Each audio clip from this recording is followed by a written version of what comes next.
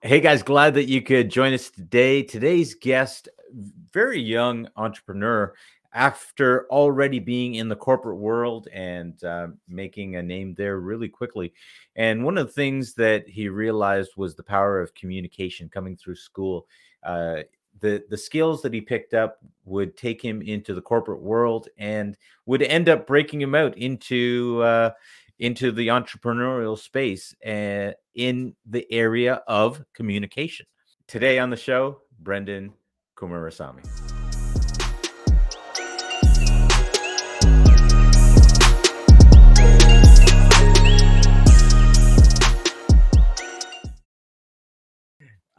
Leadership to Wealth, guys. So glad to have you with us today. On today's show, we have Brenden Kumarasamy, who is the founder and owner of Master Talk, and he's going to share with us uh, a lot of the things that brought him to this point. And I'm so glad to introduce him to you guys. Brenden, thank you for coming on the show today. Of course, Neil. It's such a pleasure to be on. So, Brenden, just to get us started for the viewers, you can you give us a little bit of background, just with born, raised, grew up, this kind of stuff, and into kind of what you're doing now. Just give us a quick synopsis of you. Yeah, of course. Happy to, Neil. So my parents immigrated from Sri Lanka in the early 90s. I was born a few years shortly after that in Montreal. Born and raised my entire life in Montreal. And I would say with the catalyst for what I ended up doing in life, pretty much started when I was 5 years old. For those of you who don't know, Montreal is an odd city where you need to know to speak English and French to do business here, to make relationships, to get jobs, to do well in the city. So my parents, of course, made probably one of the best decisions in their life with me, which was to send me to French school. Brenda, you need to learn the language. And obviously that's great. I'm grateful for it. I speak French. But at the time, I struggled a lot because my whole life, not only was I uncomfortable with presenting and sharing ideas, I didn't understand French. So I would speak in a language I didn't know. And that I guess is a summary, and that's what led to Master Talk after probably 2 decades later. Probably. Wow, that okay. So that was brilliant in terms of a quick synopsis. But that's really interesting. You're you were born in Montreal, and you started learning French right away, but yet there was still some difficulty there. You got it. So I'll give you a bit more context. Usually nobody asks Yeah. me about that, so I'm glad you put it up. So I learned English when I was 2 or 3 years old, because my parents put me in a Okay. daycare. So that's how I learned and picked up the language, even if my parents weren't that great. So my first language was actually English, right? But when my parents sent me to French school when I was probably 5 or 6 years old, I didn't have any knowledge of French. So I was kicking and screaming. I was like, I don't want to go to French school. I know how to speak English. Like, let me. And I was telling this to them in English, and they said, "No, you Yeah. got to learn the language." So that's where the challenge came from. Okay. So that's really interesting because my family's East Indian and pretty much from Mumbai, but they when so my brother grew up learning Hindi and English, but for me being here, they would speak English all the time, and the only time uh, that they would speak Hindi was when they would when they didn't want us to know what we were talking about, what they were talking about, right? I So got a lot of that too. yeah, so I pretty much got English right from the get go, and then a bit of French in school. But it was uh, it was interesting because at home there was also the mother tongue that would get in there, and I just know a little bit about languages. In that there's something about the cadence that with the different languages that you just learn to pick up naturally when if your parents are speaking that from the get-go. And now, why in the world am I talking about this? Because you're the master communicator. You're the one that teaches people about this stuff. Did that what you learned there in terms of being thrust into French, did that have anything, did that play any role in you eventually getting into communication or and learning anything about it? Yeah, it's a great question, man. I think what I would say is it gave me a lot of perspective Okay. from a lot of individuals where second language was English. So I'll give you a classic example, right? South Asian from India immigrates to Montreal, needs to learn how to speak English and work in the corporate world or in the setting, but English is not their first language. It's Hindi, it's Telugu, it's Tamil, it's or Yeah. right. So I understood it from that lens because I Yeah. grew up speaking a second language, which was French in my case. Yeah. But in terms of the link between Master Talk, now I never thought I was going to become a communication coach. Like when I was 12, you know that yearbook they have after elementary school. So everyone's got, I want to be an astronaut. I want to be like an entrepreneur. You know what mine said? Mine said I want to be an accountant. It's like, yeah, I was really good at Yeah. math. Woo. And you're clearly in the finance business, just you're really good at math. But I was a lot worse than you. I was exceptionally good at math and terrible at everything else. So the option was really easy for me to make. Wow, your parents clearly, you were clearly loved by your parents. I mean, if you were all about accounting, so that works. For those of you that are watching, you you know, if you're from any part of Asia, your parents are pretty much going to stress the need to go into either becoming a lawyer, doctor, engineer, accountant, or something of Oh, the you like, forgot the right? fifth option, Neil, which is Oh, loser. yeah. But that they don't tell you that one. But actually, maybe I can show. Have you been back home to Sri Lanka since moving here? So Just I out of went curiosity. once. I went once Yeah. in 2003. So I was like 8 or Yeah. 9 years old. It was a long time Yeah. ago. So I have to Yeah. come back again next year or something like that. Well, I share that because I learned something interesting from my last trip in 2018. In 2018, I went back, and one of the things uh, I got, because there is a lot of pressure from our parents to really be, that you've got to be this and you've got to excel at this, and this is the way that it is. And I remember it being difficult for me because if that's how all Indians are, they're all exceptional, they're all amazing.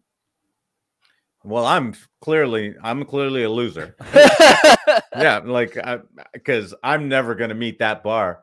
And when I went back in 2018, and as an adult, kid, wife, kids, everything, and going back and looking and going, oh, there there are people that are losers here too. Apparently, we didn't make an entire race of world dominating winners. But it's funny how in the mind of a child, when you mention that about being a loser, that I set the bar for myself against all these people that I didn't even an entire race of people that I didn't really even come in contact with on a regular basis. So it's interesting just to hear you share a little bit about that. I don't know if there's anything you'd want to comment on that, but No, absolutely. I mean, thanks for sharing that, Neil. Like, I completely agree. I think our upbringing can teach us a lot, especially yeah. like going into our roots and who we are and how we grew up, and then how do we leverage that to end up doing what we do later in life. Hmm. Okay. That's interesting. I'm gonna come back to that one. All right. So went to school. You wanted to be an accountant, and you're studying in Montreal, and then you go on to get into the business world. Now, did you start in as an accountant? Yeah, so essentially what happened, Neil, and maybe the context would help people too. The reason why I was so passionate about having a corporate job, like I never wanted to be an entrepreneur. That was never. I'm Hmm. like the quintessential anti-entrepreneur. I thought entrepreneurship was for people who couldn't get six-figure corporate jobs. I was like, why would you want that? Yeah. So when I went to university, I was 19 when I started at Concordia in Montreal. I Yeah. wanted to get a job at one of the big four accounting firms, Price Waterhouse, Deloitte, EY, Yeah. or KP. Yeah. And I obviously did not know what that was. Somebody just told me I needed to get a job at one of those companies. But Yeah. I thought Price Waterhouse Coopers was a water bottling company. That's how lost I was. It was kind of funny. But anyways, so I get there, I get this great job, And what ends up happening is while in university, I start doing these things called case competitions. So Yeah. think of it like professional sports, but for nerds. So other guys my age were playing football or rugby or cricket, I guess, or something else. What Yeah. I did with my time is I did presentations competitively. So this is like a real thing. Or like I literally, I know it's bizarre, but I know, I was watching one of your uh, interviews where you were talking about uh, that, and I was like, man, that's actually, I'm sure it must have seemed awkward at the time, but it actually is brilliant. oh yeah, absolutely. And since you're Canadian, this is going to be an easy conversation with you in particular. Literally, there's a competition in Toronto, Yeah. like right next to you, where York University, Wilfrid Laurier, our Right. school, McGill, a bunch of them, we come in like Yeah. flocks of 50 students per school. And Yeah. there's like, I mean, before COVID, obviously. And there was Yeah. like 700, 800 people at Yeah. like Brock University. And we'd all compete in like the Business Olympics, right? We call them Commerce Games. But that it was like serious stuff. Like I Yeah. was, Yeah. and that's how I developed accidentally the art of speaking and teaching other people how to speak. That's kind of how all that happened. I think it's brilliant. There are, my kids are just starting to get to that age where they're getting into post secondary, and I actually think that's brilliant in the sense that here you were picking up, not even knowing, but you're picking up skills that now you can look back and go, oh my goodness, how amazing it is that I was doing that, and the skills that you've picked up. Were you aware at all that you were picking up these skills? Mm, definitely, but maybe not in the context that you're thinking. So not in the sense Okay. that, oh, Brennan had everything figured out. This skill's going to lead to this skill. It's going to lead to this skill. Like this Yeah. master. I remember I was 20 at the time, right? Yeah. But what I did do that could be a good nugget for people is, for me, I'm a big fan of not reinventing the wheel. Okay. Copy other human beings' success. Yes. Why Yeah. should I just go and run on the streets, half naked and run around and try and figure stuff out versus just going, okay, Neil is successful. He's done really well in his space. He's a Canadian guy, same ethnicity. I could probably learn something from him. If he figured it out, Yeah. I'd probably figure it out too. Yeah. So in that lens, what I did, but in the context of corporate and then later to mass talk after, was okay, I need a corporate job. That's what my desire is. That's what will retire my mom. That's what will get me out of poverty for sure. And Yeah. that's what it did, basically. Yeah. So I looked at the people who had internships at Deloitte, who had internships at McKinsey, because I was looking at consulting jobs too. And I said, what is on CV? Case competitions, Hmm. student involvement, high GPAs. They knew people who worked there. They had relationships. So I looked at every single person. I talked to Lily. I'm just throwing out random names. She was like, "Oh yeah, you need to have a great personality, great GPA." And I just kept talking to all these people, Neil, and I became the sum of all of those people. So I started Hmm. copying their accomplishments so that when I would get into the recruiting process a few years later, I would be the perfect candidate. That's amazing. And were you the perfect candidate? In the context of corporate, since you ask, I guess I'll answer honestly, which was yes. I mean, I was not the Yeah. student who had D's and F's. I Yeah. was definitely the student who has A's and B's, right? And B's were Yeah. unacceptable. So Yeah. because of that, when I was in university, I always used to tell people I was the world's best number two. Like I'm Mm. never going to be a CEO. I'm going to be a chief operating officer at a company, a chief financial officer at a company. So for me, I was like clear cut for corporate. I got the job at Pricewaterhouse when I was 19 and a half or something. And when I decided to leave accounting to pursue a job in management consulting, I got a very great job at IBM in their consulting division right out of university. I was probably one of the youngest guys in the consulting division. So yeah, it did work out well because I copied everyone else's success. What? So let me ask, what was the drive behind that? Like, why accounting? Why chief financial officer, operating officer? What was the drive behind that?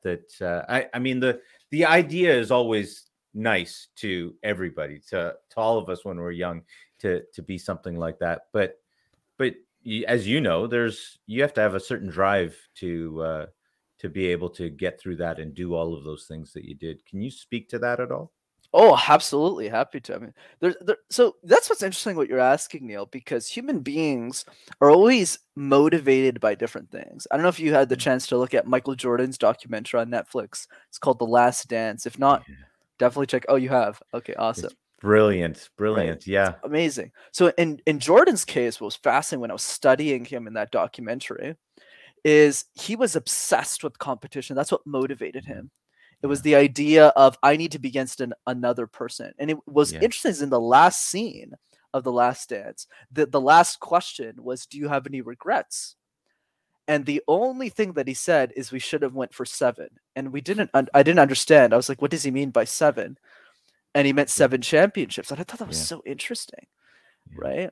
A guy who has billions of dollars can literally access pretty much any human being. Isn't that weird? You can talk to any human being you want through the click of a button. If you want to meet Leonardo DiCaprio, you can have lunch with him tomorrow. It's kind of interesting.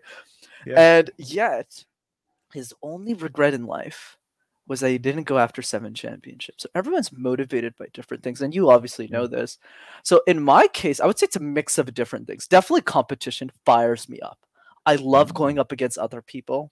I love comparing myself to other people in that notion. I feel it's very Yeah. motivating because you're always looking Yeah. at, man, Neil's really good. I want to be better. So let's focus on. But a lot of that was also my father, right? I grew up in a very dysfunctional family, Yeah. and I didn't have a lot of money growing up.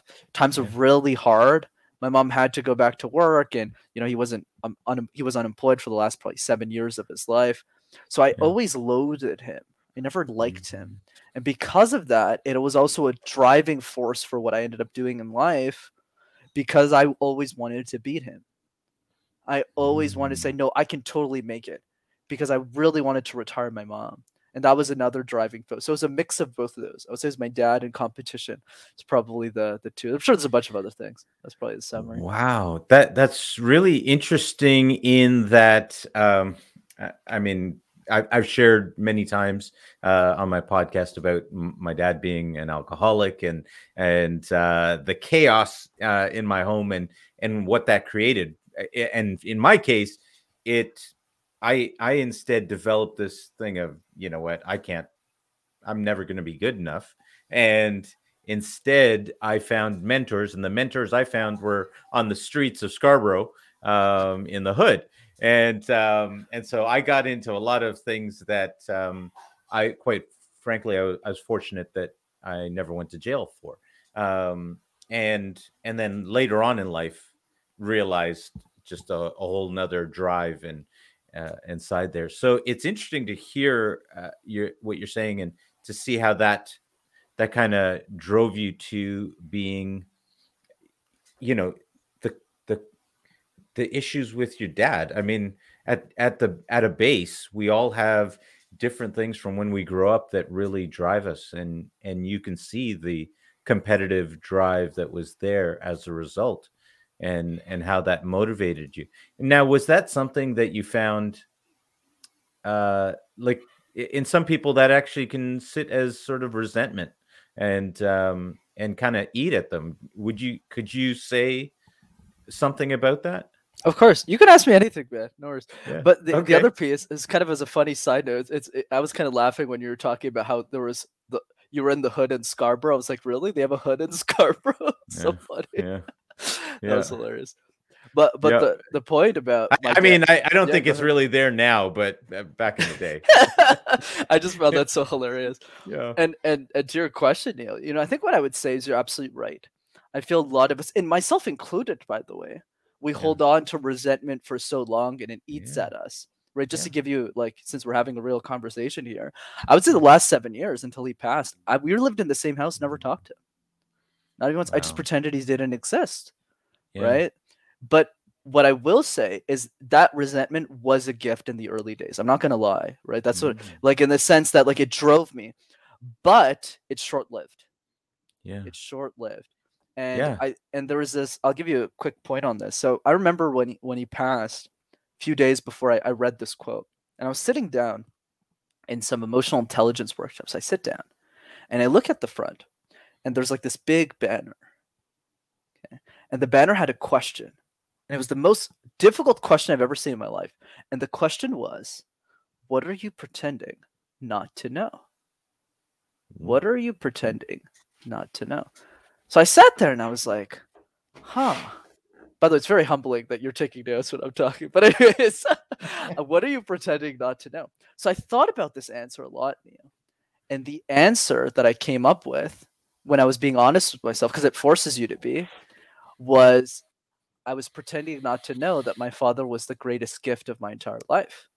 Wow. Right? If it wasn't for him, I never would have started my life in Canada. I would have started in Sri Lanka, and God knows what would have happened if I started there with an Mm. accent. I probably wouldn't have been able to have this nice, smooth voice for master talk that I do today. That's one. The second thing that I learned was if it wasn't for that push on that competitive spirit, I never would have became the high performer that I am today. I mean, it's kind of crazy where I'm at now. I kind of pinched myself like 25. I'm doing all these crazy things. If it wasn't for that drive, I wouldn't have gone there. And the third piece was definitely the first 10, 15 years. If he didn't provide for me financially when he was okay, before he got kind of everything spiraled out of control, say after the first 10 years of my life, it spiraled out of control, I wouldn't have been alive. Like I wouldn't have made it to that point where I could take care of myself. So yeah, Mm-hmm. I think the day that I realized that he was my greatest gift, I'm not saying the resentment went away for like 100%. Oh yeah, I'm cured. Like, no, but it went away enough where I could forgive him, and I think that's the Wow. key. Wow, that's amazing. And if I could just acknowledge you for that, um, just not to be condescending, but rather as someone who You're it fine, took man.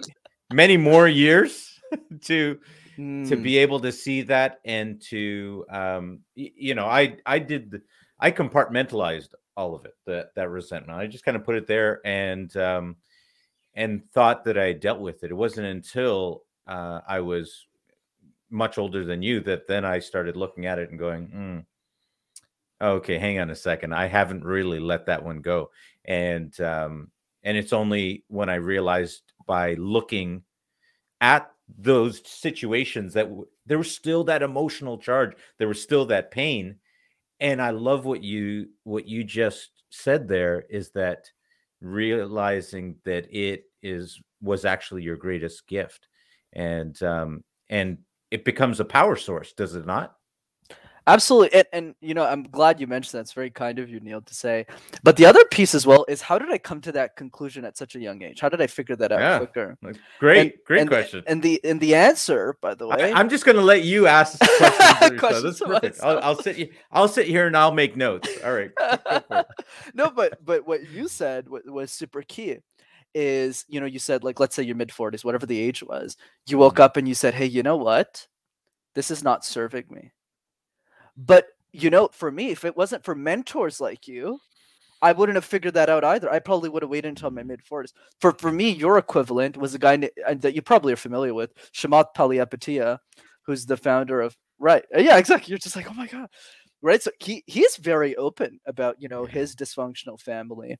And I listened to a Stanford talk. This is 2015 when he left Facebook a few years ago. He started Social Cap, and he was talking about the dysfunction, and the book that he read and he recommends, it was like, I forgot the title of the book was, but basically what he said was it was because of that resentment that it ruined his 40s, despite how successful he was at Facebook, despite his stock being worth like ridiculous amounts of money.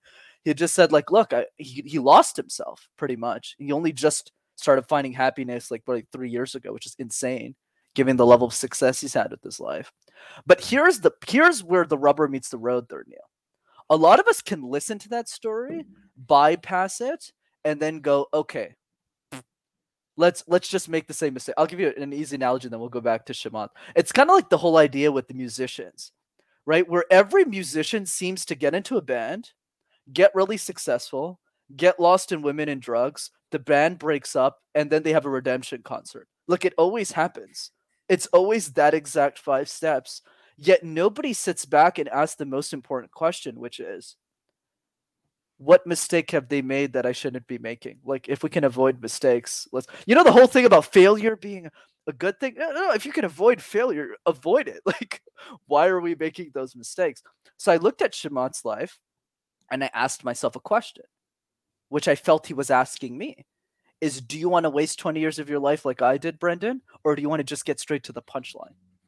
All right. And I chose the second. So if you're young or someone who's younger than and you're making these mistakes, always ask yourself when you look at your mentors, don't idolize them, but do something better than that, which is put them on the same level as you.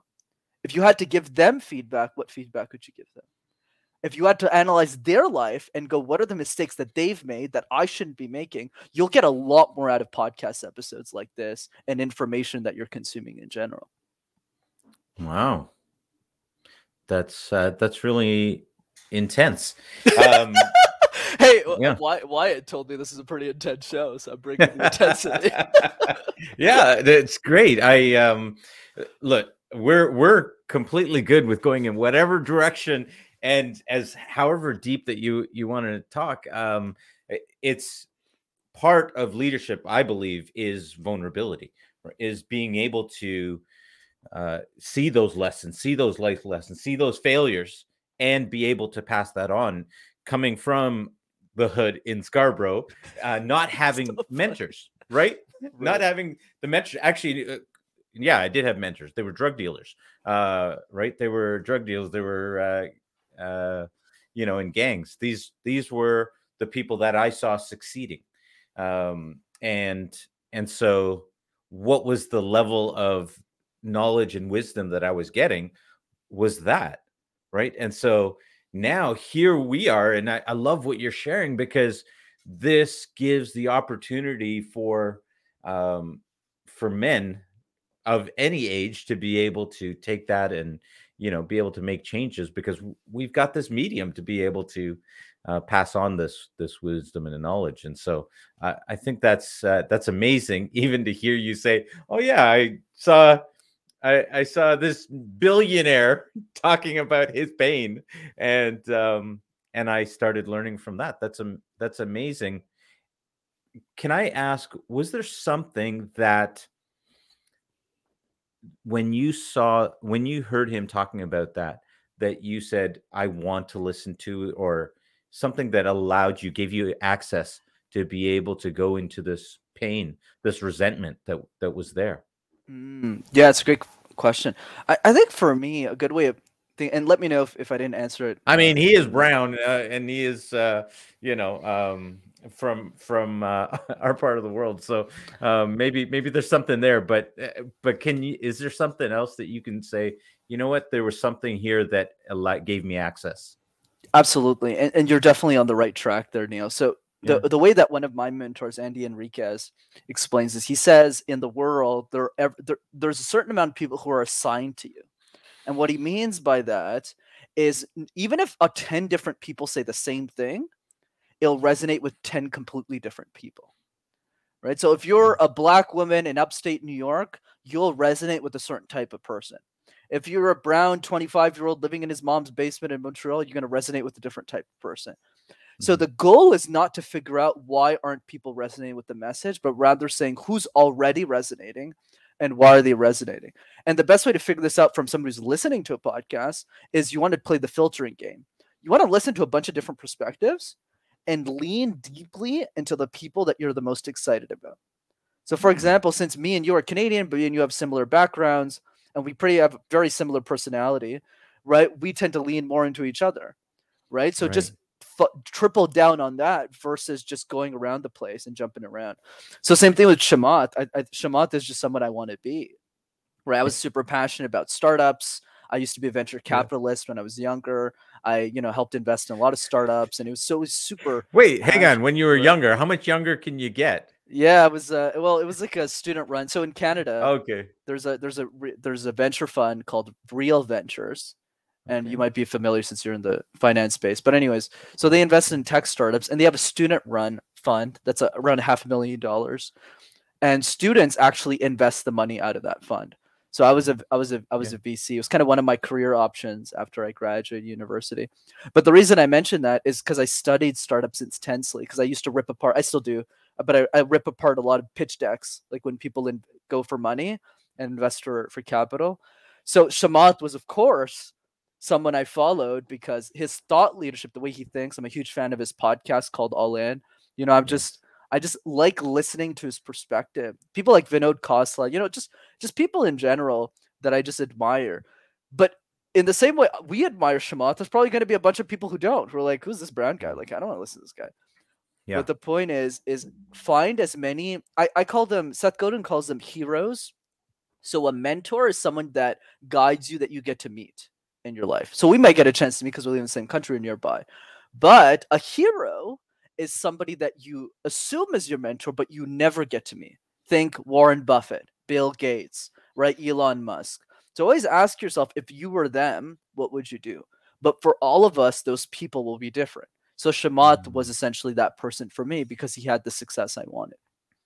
Yeah, that's it's brilliant. One of the things I loved about Shamath was that he talks about always knowing what you're working for. The key is capital, and whether it's human capital or financial capital. And so he always breaks that down, being intentional, and when it from a business standpoint. And I love his clarity in his message, almost unfiltered, unfiltered without having to lower the level of content, right? Like he gives it all to you straight out and just puts it out there. And so I find it really interesting. And I think I'm a nerd like you, apparently, because I just found what you said extremely sexy when you talked about ripping apart decks and and looking at them. I'm like, ooh, that sounds exciting. I wonder what you've learned in that process. Just for personal curiosity, what kind of stuff have you learned in doing that and ripping apart decks? Oh, so many, brother, so many. We could have a whole Yeah, podcast just on that. But let me give you the context as well. So yeah, what happened? So when I started in VC, I was a student VC. yeah. For me, if there's anything I learned from other venture capitalists, is you should never give advice if you've never been there. So like for me, I never give advice on how to run a business or how to do a Mm, startup. That's never my thing.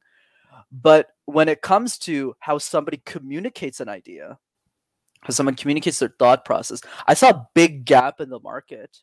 Not really big, but I think not market, but skill gap, where I saw a lot of these superstars, like really strong people who are technical founders, really good at product, understood how to build technology startups, but were so bad at communicating their tech stack, their technology, in a way that somebody who doesn't know anything about what they're doing can grasp the concepts of what they're building, why they're building it, why it's important.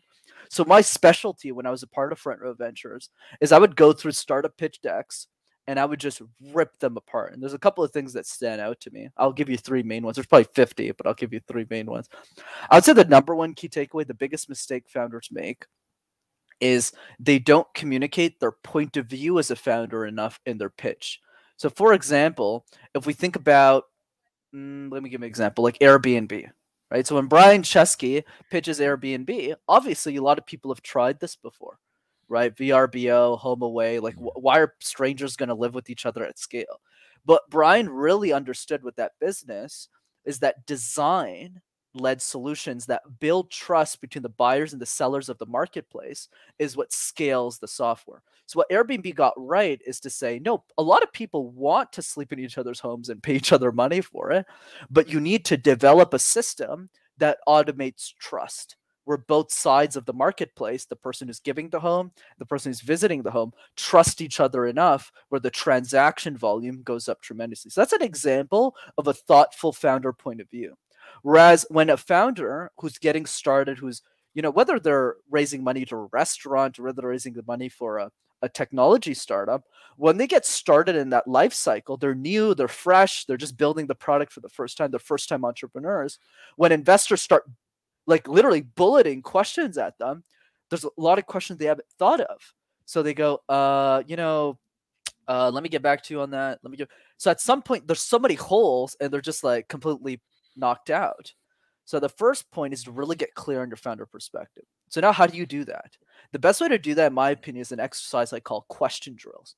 So question drills is essentially where you take the 5 worst people in your network, like the 5 like meanest, right, people, and literally have them just, their only goal is to break you. That is the only goal in the question drill. Neil, did you think about this? Okay, What you just think about your cash flow. I don't agree with your statement of cash flows. Blah blah blah. Like they just break everything. So after 4 hours, you're bulletproof. Like there isn't anything that you can be asked. Think of this podcast. The reason I'm comfortable communicating is not because Brendan's special. It's because Brendan's been on so many podcasts that he can answer any question because people aren't asking what my favorite color is. Yes. So that's the second thing. And then the third thing I would say the third piece is knowing how to communicate progress effectively as an entrepreneur. So a lot of pushback I get from early stage people is they say, "Well, Brendan, I just started my business. How am I supposed to communicate what I'm doing? I don't have any customers. I don't have this. I don't have that." I was like, "Don't focus on what you don't have. Communicate what you do have." So this is a mindset I teach people. Is whenever you're raising capital, it's not about, "Hey Neil, could you please give me money?" No, that's the worst way to approach it. You don't have status. You don't have a position of power in that pitch. The way you want to think about it is exactly what Mark Zuckerberg when he raised his first round at Facebook. He's got some like hoodie on. He's at Sequoia Capital. He's like, "You know what, guys? You don't want to give me money. I don't really give a shit. I got like 50 other firms want to give me money. Do you see it? Like I got 50 minutes here." So the way you want to think about it always as a founder, I don't care if you got one customer, 0 or 10,000, is always have the perspective that this is a rocket ship that's taking off regardless of whether you're giving me money. So you have a decision today. Are you going to be the one who's smart enough to write me that check or not? And if you're not smart enough, we're clearly not good partners. Obviously, you don't say that directly. That's what you're thinking. So what does that mean? That means when you're communicating traction, that's what we call it in the investor space, or progress, you want to communicate it as badly as possible, as much as you can. So if it's we started the company in January, we built our first MVP in April, you're still telling the investor somewhere, which is, "Hey, in only 3 months, we already built our first product. We're moving. Things are moving." So try and make a list of all the wins and communicate that more in your pitch. Those would be the top 3 things. Wow. I love it. I love it. Being in finance, I get into these, and I've never had them as a structure written down like this.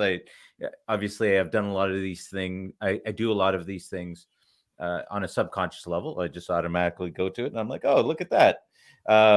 Rapid fire questions. And I actually have a friend of mine. I'll give a shout out to Jody Fleck.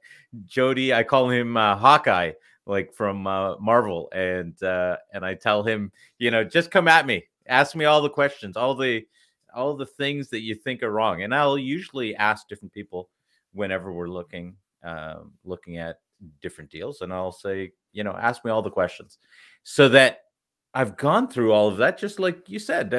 It's a brilliant way to, because then in that scenario, you actually look at it and go, "Oh, is this actually a good deal? Does this actually work? Is there something else I need to address? Well, let me go back and address it, and then come back and see where you go from there." And that's a vital part of it. Now, it's interesting, and perhaps you can even give me some feedback on this, and I'm going to throw this out to you, is that when I then communicate it out, what I like to do is I like to give all of the bad stuff. Okay, here's all the stuff that, worst case scenario. Let me give you all of that. And then if you're good with that, and then I can go on to any of the good stuff. And now I think some of that has got to do with perhaps training a lot of my investors and people that invest with me. Is I never want to hide that stuff. Let's talk about all the worst stuff, all the bad things that can happen. Let's get into all of that stuff, because if you're okay with that, then the rest is all wonderful, rather than let me tell you all the brilliant stuff. Any thoughts on that? First of all, very humbling that you're asking me the question, given your success in the industry. But here's what I would say. I would say the key is really, and you got this correct in my opinion, which is speaking the language of your industry. Yeah. Right. So as you get more and more advanced in pitching, like you're very specialized now in finance, so you do really well in that space. It makes sense what you're doing because you're getting the result, the outcome. So for me, to keep things simple, pitching is about an outcome, right? If you get the outcome, I have no feedback. You're successful. You got the outcome. But if you didn't get the outcome, which is most of the time in the space that I was talking to earlier, why aren't we hitting the bullseye on this? Why aren't people Yeah. giving us money? So one thing that comes to mind is a theme, not really specific to you, because you're getting the outcome. So there's not really any feedback, but more in the sense of, as a principle to help people think about this, is prioritization is everything. Right? So Okay. prioritization means you got all this information. So now the key is, how do you order it in the right way so that you get buy-in from your investors in the shortest period of time? So I'll give Yeah. you an example in the context that I can speak on, which is technology startups, and that's my lane. Is whenever you're pitching in that area, what the venture capitalist is really looking for is, do I see your product working? Like, forget about your Yeah. advisors, forget about like your team. Like, I don't care what the team is. Like, unless you're the founder of Amazon, right? Unless you've already exited a startup, which in that case you don't pitch, you just ask for money and they just give you a check. But which is a different thing. But the other piece is more, okay, do I see this working? So at the Yeah. beginning of your pitch, let's say in that context, I wouldn't start with risk management, which is what you alluded on. I would start more in the sense of, what's the problem that you're solving for? What's the solution? Right? And why is it different? Why is this important? How does it work? And getting people convinced of that idea first. And after that, you pretty much have 80% of the game won. Whereas with most people who are especially technical founders in the tech space, they don't get those three things right. They go, here, look at my code. Look at all the things I've built. I was like, dude, like, nobody cares about what you're building if it doesn't actually solve a problem in the marketplace. So you need to focus on that first. What's the business case for this? And then you can go into your technical stuff later, just so they can prove that you know what you're talking about from a technical lens. But that's not the priority. So the key word here is, figure out your industry, figure out where you're pitching, and understand the priorities of your stakeholders, the people you're raising money for, the people you're enrolling into Mm. your vision. And the best way to do that is a simple question. Take them out to dinner, actual dinner, like not some like figurative, and ask them straight up, if you were to communicate my ideas, what would you change and why? How would you communicate them differently? What do you think is missing? Ask them questions and you'll get insights, and then you can reuse their own answers against them. Brilliant. Brilliant. I love it. That is a great I don't really want to use the word tactic, but it's if it comes from a place of humility and commitment, even to these people, then you're going to be able to literally learn from that and address all of the actual concerns that are there, which oftentimes people just try to avoid those and hope that let I can talk enough. I love that you get into you keep using the word communicate as opposed to just talking, because oftentimes I think people will talk just to try to ram something through, just to try to get through something. Hopefully they don't catch what I'm actually saying, or they don't get into that. Whereas when you keep referencing communication really is about a two-way. Wouldn't you agree? I completely agree. And I think Yeah. what the founders who are successful in the outcomes, whether it's raising capital, inspiring employees to join their company, getting customers, what they understand is that you need to speak the language of the people you're trying to convince, not the language you want to use. So let's say somebody wants to get on your podcast and they go, look at me, Neil. This is me. Listen, I'm amazing. I'm amazing. I'm amazing. I've been featured in all these things. Like, who cares, man? Versus, hey, Neil, what's your show? What are you trying to build here? What's your goal? And then you say what the goal is. And I go, and then I put myself in that. Okay, that's the goal. This is how what I have is related to the goal that you have. So Yeah. this is speaking the language of the person you're trying to convince. Whereas most of us, for some reason, whenever we're speaking, we're only trying to convince ourselves in the hopes that will convince other people, and that's never going to work. Well, if you can't convince yourself, you're never going to convince anyone else. But Which is another good point. but let me ask you: does this work when trying to meet somebody, when trying to pick up somebody? Yeah, are you able to use it? Okay, go to your buddies and go through the rapid fire questions. Hey, this is what I want to. Is there? I make jest of that, but in terms of, we're talking about communication and the ability to communicate, and I know there's a lot of different areas, and and I actually want to bring this one up because as a guy who grew up before the internet, there was no texting, there was none of these things. You had to, if you wanted to meet somebody, you had to flat out go and talk to them.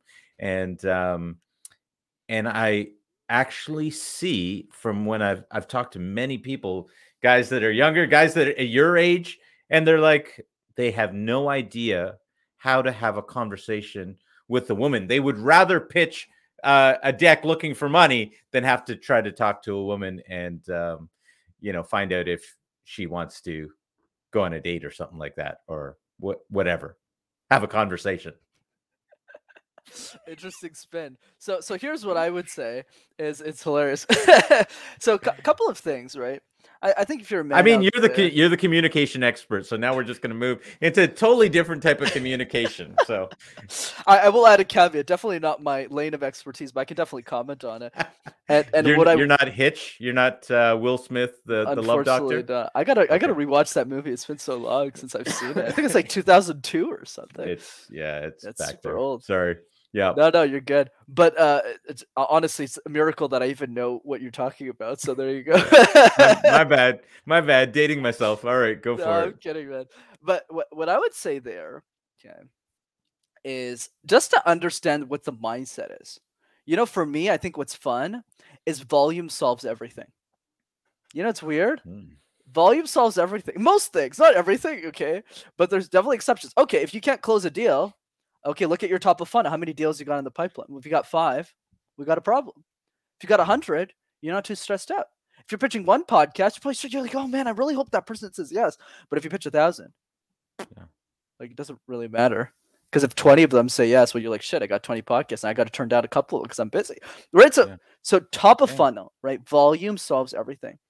And with women, I would say it's something very similar in the sense that if your goal is just to intentionally date people, I think that's the wrong approach. I think for me, and this is what I apply to relationships in general, and it applies in the context of your question too, which is the following. You don't get to talk to a lot of people in life. I don't think many people realize this, Neil. I'll give you an analogy. Let's say you meet somebody new every few days. New in general, boy, girl, donkey, moose, doesn't matter, right? You meet somebody new every couple of days. So let's say every 3 days. So in a year, you'll end up meeting, give or take, 100 people. Wait, I have to stop you. Right? Do you meet many donkeys and moose? I'm just kidding. I mean, like, I know this is a Canadian podcast, but we go to the States and they're gonna be like, this guy runs into donkeys. Definitely mooses. It's a different place. We all live in England, and life is great. Okay. So let's say we meet, give or take, 100 people, right?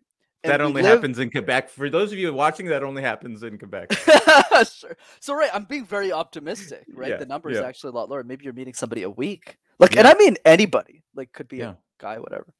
So let's say you live for 50 more years from the age that we're at currently. So let's say I live until 75, you live until 85. I gotcha. And you do like 50 more years. If you do the math on that, I won't bore you guys too much, but the answer, 50 times 100, is 5,000. So the question I always ask people is never how do I get everyone to like me, but rather, who do I want those 5,000 people to be? Out of billions of people, I love love the support, man. But it's out of the billions of people in the world, okay, I only get to meet 5,000. So who do I want those 5,000 people to be? So I'll give you one strategy that I personally implement that has got me crazy amounts of value, which is just before you do that. That is so insightful. That is so interesting. Please say more. I appreciate it, brother. So what I call, by the way, I got to drop in 5 minutes. Another thing, but anyways, so the key, and we can do this again. This is super fun. But the point I want to drive is here's a strategy. Number the top 10 people in your network. Top 10 close. And I don't mean like money or celebrity status or YouTube followers. I mean like the top 10 people that you just personally find super interesting.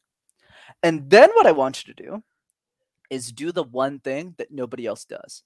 Introduce those 10 people to each other. Make sure your top 10 people in your Rolodex all know each other. But what happens is when all of those 10 people know each other, they go, oh my God, Neil, I just met Susan and Susan's amazing. And then what they do is they start introducing you to their top 10. And that's when shit gets funny. That's when shit gets good. Sorry, not funny, but like really effective. Because like, I'll give you an example. I met this guy named Sam. He's based in New Zealand, one of my closest friends. I never met the guy in person. I was on his podcast like 18 months ago when I didn't know what a podcast was. And I talked to him and he's like, oh, you should totally meet my I started introducing him to my friends that weren't that impressive because I didn't have an impressive network 2 years ago. And he goes, oh, you should meet my friend Billy, who's like one of my best friends. So I get on a call with this guy. I'm sitting down with Billy. Remember the context, everyone. I'm like 22, 23. I don't really have a business. I'm kind of lost. I have my YouTube channel that's doing well. I'm still working at IBM. And I meet this guy named Billy, and I'm sitting across from him on a Zoom call. And he's like, what do you do? And I was like, why don't you start? And Billy goes, yeah, I have an award-winning film. I was a vice president at Tesla. I reported 2 levels under Elon. And I have this company that I'm starting as well. I have this great podcast, it does X number of downloads. And he's like, what do you do? And I was like, I live in my mom's basement. And we both laughed. And he's like, I think I'm going to like you. But the key I want to drive is I never would have met Billy, who's like my best friend now, if I hadn't made a list of my top 10 people and just introduced those 10 to each other. So the question everyone needs to ask themselves, whether it's on the topic of women or anything, is how much are you investing in your network? Because trust me, as the quality of your network increases, those people will introduce you to great women. I think that's the better approach. And now the women I meet are incredible. And I don't have to make a choice yet. I got 10 years. I love it. I love how you created that and shared that. And okay, we said that we were going to have to watch the time, and I'm amazed at how quickly that went. And we have not even really gotten into Master Talk at all. I don't know how that happened, but okay, so here's my commitment to you. I've got to get you on again. Maybe we'll do like a live show or something on LinkedIn, and we'll get you just talking about Master Talk and get to learn about that. But can you tell us just a little bit here in these last couple of minutes about Master Talk and why you've gone down that road? Yeah, absolutely, man. So summary, going back to the story we were saying before. Yeah. So I started working at IBM as a high-flying consultant, and I had a great job. Loved working there. And I gave them a 6-week notice. Life was great there. But I think the key was I was missing that sense of purpose, that impact. So that's what led to the YouTube channel. A lot of the stuff that I was teaching earlier on the podcast, that shit's not available for free anywhere, Neil. So a lot of these technology startups who are early stage can't afford a speech coach. I was like, well, these guys need and gals need the information. So I started making them for free while I was working a great job at IBM. And then I had my buddy kind of business partner me, like help me and start producing the stuff professionally. And then the YouTube channel exploded super quickly. And then I had to make a choice, which was, do I want to stay in corporate or do I want to go change the world? And that's when I made the decision to quit. But anyways, in a nutshell, what Master Talk is, it's a YouTube channel. So if you're someone who's looking for communication tips for free, check that out. Of course, I offer coaching services too, and you can check out my free training. You can just add me on LinkedIn, and you can see it there. I love it. I love it. Okay, so people want to get a hold of you. Go check you out on Master Talk. You've got that website. They can find you on LinkedIn. They can find you on YouTube. And any other means or ways for people to track you down?